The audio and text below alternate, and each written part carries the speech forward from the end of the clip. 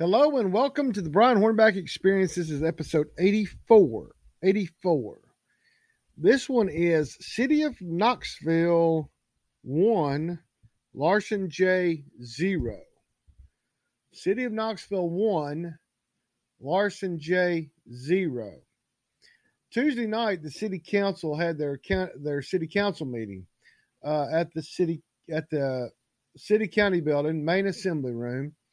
And they were voting on the budget. The Friday before, the city council had a long public hearing about it. Everybody at the city, in the main assembly room, at the city county building, primarily appeared to be, from the claps and the other speakers, appeared to be folks that were police officers, firefighters, city employees. Everyone that spoke, I believe there were 6 speakers on Tuesday at the city council meeting. And of the 5 previous speakers, all were in favor of the budget as proposed, including the 50-cent property tax increase. And then there was the 6th. The 6th speaker was none other than Knox County Commissioner at Large, Seat 10, Larsen J. Now, Larsen J, to his credit, has moved all over the city in previous years. But when he ran for county commission 4 years ago, he lived in the county. He has since put that house on the market, and he's since moved to a house in West Hills. And apparently he's building a house in Sequoia Hills. So he's a new city resident. I guess the worst kept secret, thanks to the former ambassador to Poland, who happens to write a column in the daily paper, Larsen J intends to challenge India Kincannon, the Knoxville mayor, for the mayorship come 2023. Now, I've also heard that there's a possibility that he might wait till 2027, which doesn't really coincide with his reelection to county commission, because he's up for reelection. Just won the primary on May 3rd. I don't remember the percentages, but it was closer than $200,000 should buy you, against Knoxville attorney Steve Weiner. But he faces Dylan Early in the August 4th general election. Early voting starts July 15th, runs through July 30th. Now, apparently his advisors, and I don't know who his advisors are, but surely he has advisors. Surely they didn't tell him that this was a good idea. If he asked anybody at all about this idea before he did it, I hope they didn't say it's a great idea, because if they did, Mr. J should fire them immediately. So I'm going to now play for you, because I've recorded it, the audio of the exchange with Larsen J at the city council meeting. Immediately following that, you're going to hear Mayor India Kincannon's response. This will take less than 9 minutes. The final speaker on this agenda item is Commissioner Larsen J, speaking against the budget. Mr. J.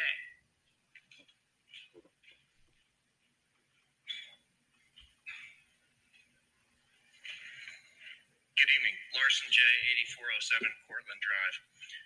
I come before you tonight as a Knoxville resident and a concerned taxpayer. We're right in the middle of an economic crisis, and this proposed budget and tax rate increase only makes things worse for the average citizen. Every day, the people of Knoxville are facing higher gas prices to get to work, higher prices at the grocery store to feed their family, more expensive medicine to care for themselves, and skyrocketing home values, along with an overwhelming property tax assessment that threaten many people who constantly fear for being priced out of their own homes. It's a tough time right now for many, but this proposed budget and tax increase does not reflect the current reality. Every business owner and every household knows when you spend more than you make, you can't just always go ask for a raise. You also have to cut your expenses. Experience tells us that there are times when you push forward with improvements, ideas, and initiatives, and there are times when you pull back, take a breath, and you assess things later in the process when the time is right. When I read the budget proposal, it amazed me. There were virtually no descriptions that didn't include the words increases or exceeds the minimum. What concerns me the most is when I read a recent report about the proposed spending budget that, if adopted, is projected to only last 3 more years before the money runs out, and you'll have to go back to the taxpayers and ask for another tax increase once again. This is a spending plan that is not sustainable and does not reflect prudent fiscal management. In a time where virtually every person in our community is trimming their budget, watching their spending, and doing what they can to combat ever-rising inflation, please don't rubber stamp this plan and endorse this administration that doesn't appear to be doing anything to find financial savings, to cut back on expenses, or find ways to defer ever-rising costs to the taxpayers. This is not the time for the largest tax increase in Knoxville's history. You have the opportunity tonight to stand up for the citizens of this great city. You can reject this budget and send it back for revisions and demand cuts, demand efficiencies, demand that our government do better. You have the power to reduce the proposed tax increase to a more moderate level, sustainable level, and focus all your efforts on supporting the most vital services: police, fire, first responders, public safety. Go all in on the folks right here behind me. But then look at the rest of the line items. Prioritize them one at a time, just like every business does. Look at the real needs, not just the wishes. Tighten the belt, give people some relief, and move the nice-to-have projects back a bit until economic conditions improve. In the recent city elections, it was continuously touted that Knoxville was in good financial shape. If you approve this as is, what will you say in 3 years when the money runs out and you have to ask for more? When you make your budget decision tonight, please just ask yourself 3 questions. Is this budget and proposed tax increase excessive? Does this budget reflect the absolutely necessary priorities of our community? And has this administration made every single effort to be the most efficient and effective operation before asking for more? This is not the time for the largest tax increase in Knoxville's history. Thank you for your time and consideration. Thank you, council members. That concludes the people who signed up to speak on this. I'd like to just share a few thoughts before you start your conversation. First, I want to thank all of council for all your hard work. I know you've had an extensive legislative budget hearing last Friday, and I think there was a lot of good discussion there, a lot of good questions asked and answered. I also think it's really important. I appreciate Commissioner Jay for sharing his thoughts. I know he's recently moved to the city, so he may not be familiar with our priorities and values, but we believe in supporting affordable housing. We believe in supporting the environment. We believe in paying for professional first responders that serve everybody regardless of ability to pay. And we believe in paying our employees a fair market wage and not just saying things that we say are nice to put, putting our money where our mouth is. So I'm really proud of this budget. I'm really proud of what it contains. It's essential services. There's not fluff in this budget. It's about crucial, essential core services. We heard about the life-saving services that just helped a resident this weekend. That happens every day, all day. And our public service and public works employees are no different.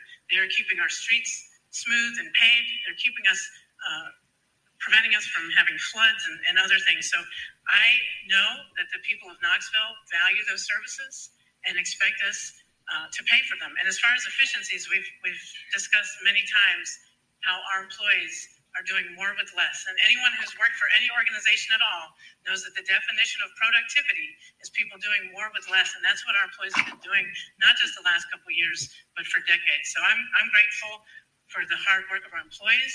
The residents of Knoxville expect and rely on those crucial services. And I'm really proud to be supporting those crucial, essential services in this budget. Also, just a point of That would be all those in attendance at the meeting that would be sitting for the AAA bond rating that we continuously get and maintain. And it just got improved this year. So thank you to our CFO, Susan Janot, and her team. Thank you, Mayor. And part of getting good bond ratings and having a good fiscal stewardship is good fiscal policy. And that means from time to time, just like Mayor Victor Rash, just like Mayor and then Governor Bill Haslam, and just like my predecessor, Madeline Rogero, from time to time, the people of Knoxville want the services to continue. We raise taxes to cover those services. And that's what this budget includes. So I want to thank everybody for putting together this budget. I want to thank our employees for all the hard work and for sticking with this work, even though you've been paid well below market for decades. We're trying to catch up and make up for lost time because this is an acute issue in the housing market. It's an acute issue in the labor market, and we cannot afford to disregard our responsibility in maintaining these crucial services for our city. We're at a tipping point. And I'll just repeat a couple things. I know you council members have heard these many times. Our population is growing. Building permits are up. Residents are calling on city services more than ever. Police calls alone are up 12%. So just a reminder, police calls are up 12%, and we're down more than 50 officers, and 100 of them could retire either tomorrow or really soon. We also face skyrocketing inflation. We all are seeing it in our grocery store bills, and our gas bills, and other bills that we face. The city of Knoxville has to pay those bills too. We can't say, oh, I'm sorry, firefighters and police officers, you're going to have to not respond to calls for service today because gas is too expensive. We can't do that. We have an acute number of unfilled positions across departments: public service, fleet, police, fire. This spring, as you all know, we could not recruit enough qualified applicants to hold a police academy. That does not bode well for the public safety of our community. I'm not willing to sacrifice Knoxville's safety and quality of life by being penny wise and pound foolish. So this budget is all about high quality core services and the infrastructure to keep Knoxville's positive momentum going. This decision to raise taxes was not made lightly, but we have to be fiscally responsible. And so anyhow, I know I'm saying things that you've heard many times, and so I'm going to stop my remarks and let you guys have your discussion about this, and I'll pipe in as needed.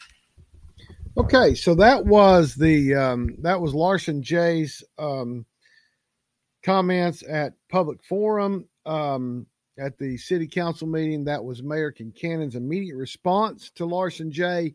Again, this may be a precursor to next year's city mayor's race.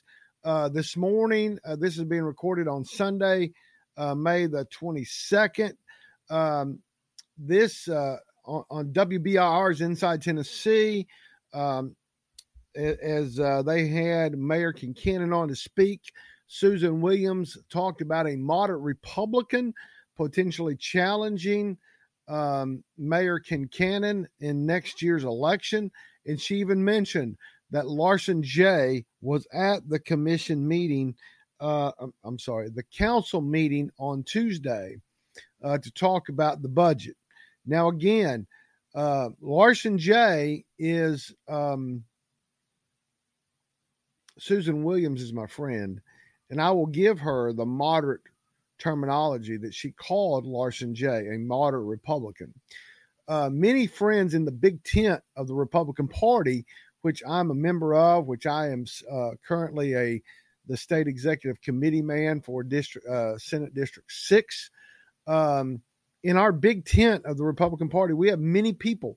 We have people on the far right. We have people on the right. We have people in the middle. We have people on the right middle, in the middle, in the left middle. We have people on the left. We have people on the far left in the Republican Party. I will give my friend Susan Williams the respect to say that Larsen J is a moderate. Many of my friends in all the different factions of the Republican Party that I've mentioned would call him a liberal. I don't call names. I look at individual issues. I look at individual persons. I look at individual votes of elected officials, and I make my determination in my own mind, but I choose not to identify someone as far right, far left, moderate right, moderate left, center, whatever. I choose not to do that. But I do consider myself fiscally conservative Republican. But I'm not going to define other people, okay? But I found it interesting that this is a member of commission who in the past at commission meetings have talked about we need to asphalt more. And in order to asphalt more, we need to take a different approach to the budget. He's talking to the council and saying to the council that they should reject this budget and send it back. In the 4 years that Mr. J's been on commission, I'm not sure. I'll have to go back and research it. I'm not sure that he's ever sent one back to the mayor. But I could be wrong on that. And if I am, so be it. But I don't want this to be a podcast, a Brian Hornback Experience, episode 84, that is only about Mayor Kincannon and Larsen J. Because again, this budget, when it was adopted on Tuesday, May the 17th, is now the city's budget. The city council approved it on the 17th. But I think that Commissioner Lauren Ryder from the 4th District, which is predominantly North City, had an interesting point that I think really needs to be aired. And here's that point. That's David Brace. It's a significant amount of money. Okay. So the county gets cut, and the county gets cut, and then the county gets another cut, and the state gets a cut, and the state gets a cut. But the county never raises taxes. And it is also, I didn't know this, the county also has a wheel tax that was passed before I ever moved here that was supposed to be a short-term thing. This is, since we have a county commissioner here, we're going to talk about our budget. I just want to bring up the county budget for a second. Go for it. I'm going to pass it on. I had a city and county resident come to one of my campaign events and ask me to cut the wheel tax that was promised to be a short-term thing to build the library. And it was supposed to go away when the library was built and paid for. Well, I moved here after that was passed, so I didn't know anything any better. And I was actually on the library advisory board as a volunteer with the then library director. And he kept talking about the library that was going to be built, and I had no idea what he was talking about. So anyway, I found out, A, I can't cut the wheel tax because I'm not on county commission. I did get the information from my constituent, and I found out from my commissioner direct all the other things that county tax revenue is spent on, and the library is not one of them, and it was not built, but it is still in place. So just wanted to bring that out. Thank you, Councilmember Ryder. Councilmember. Okay, so that was Councilwoman Lauren Ryder making the point about the wheel tax, which I believe the wheel tax was passed in, I think the original wheel tax, which was like $6, was passed in 99 for a justice center. And then it was passed again. And then it went up $30 to $36, I believe it was, if I'm going by memory, to its current level. And let me just point this out. It was passed as a means to build an actual library downtown to replace Lawson McGee Library. Again, if you're a library connoisseur, and when I was on the school board, I proposed the fact that maybe, because first of all, when I was on the school board 20 years ago, 2000 or 2004, I was on the school board representing Southwest Knox County, the 5th District. It was pointed out that we have the largest per capita number of branch libraries of anywhere in the nation. But I came up with the idea that as we build new schools, that we should put adjacent to a library in a school, we should come out a significant number of feet and build a public library. Because communities like the Bluegrass community where I live doesn't have a public library. Like Cedar Bluff does, like Farragut does, like Corrington does, like all these other communities have.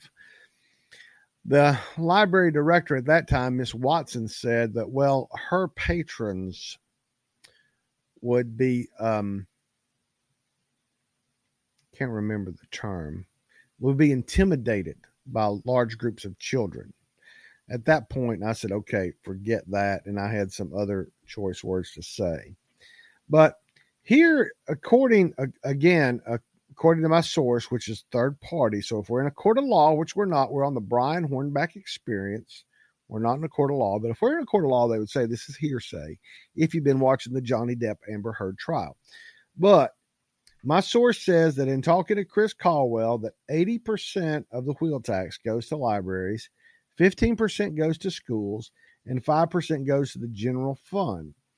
In the fiscal year 2020, so we're in 2021, 2022 now. Fiscal year 2022, 2023 starts on July 1.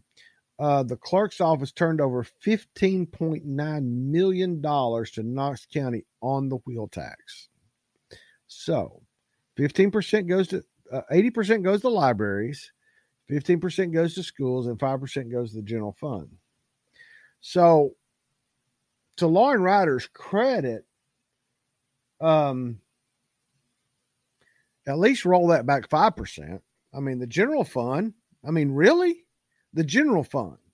And we'll talk about that in the next little bit, because the county commission they had their first public hearing this past Monday on May 26th.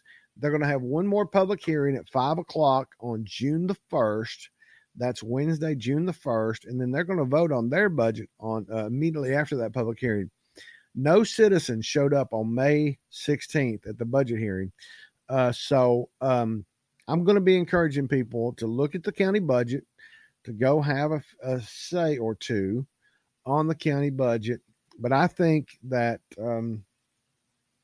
just based on the conversation I heard at City Council, that maybe 5% should be rolled back, or maybe rededicate that 5% instead of it going to the general fund, put it somewhere else. Maybe send 20% to schools instead of 15% to schools. But anyway, again, this Brian Hornback experience, episode 84 has been City of Knoxville 1, Larsen J 0. Again, Larsen, whoever your advisor is, that either 1A thought this was a good idea, or B said, yes, go do this, you should fire them immediately. With that, this episode 84 has been concluded. Y'all have a great day.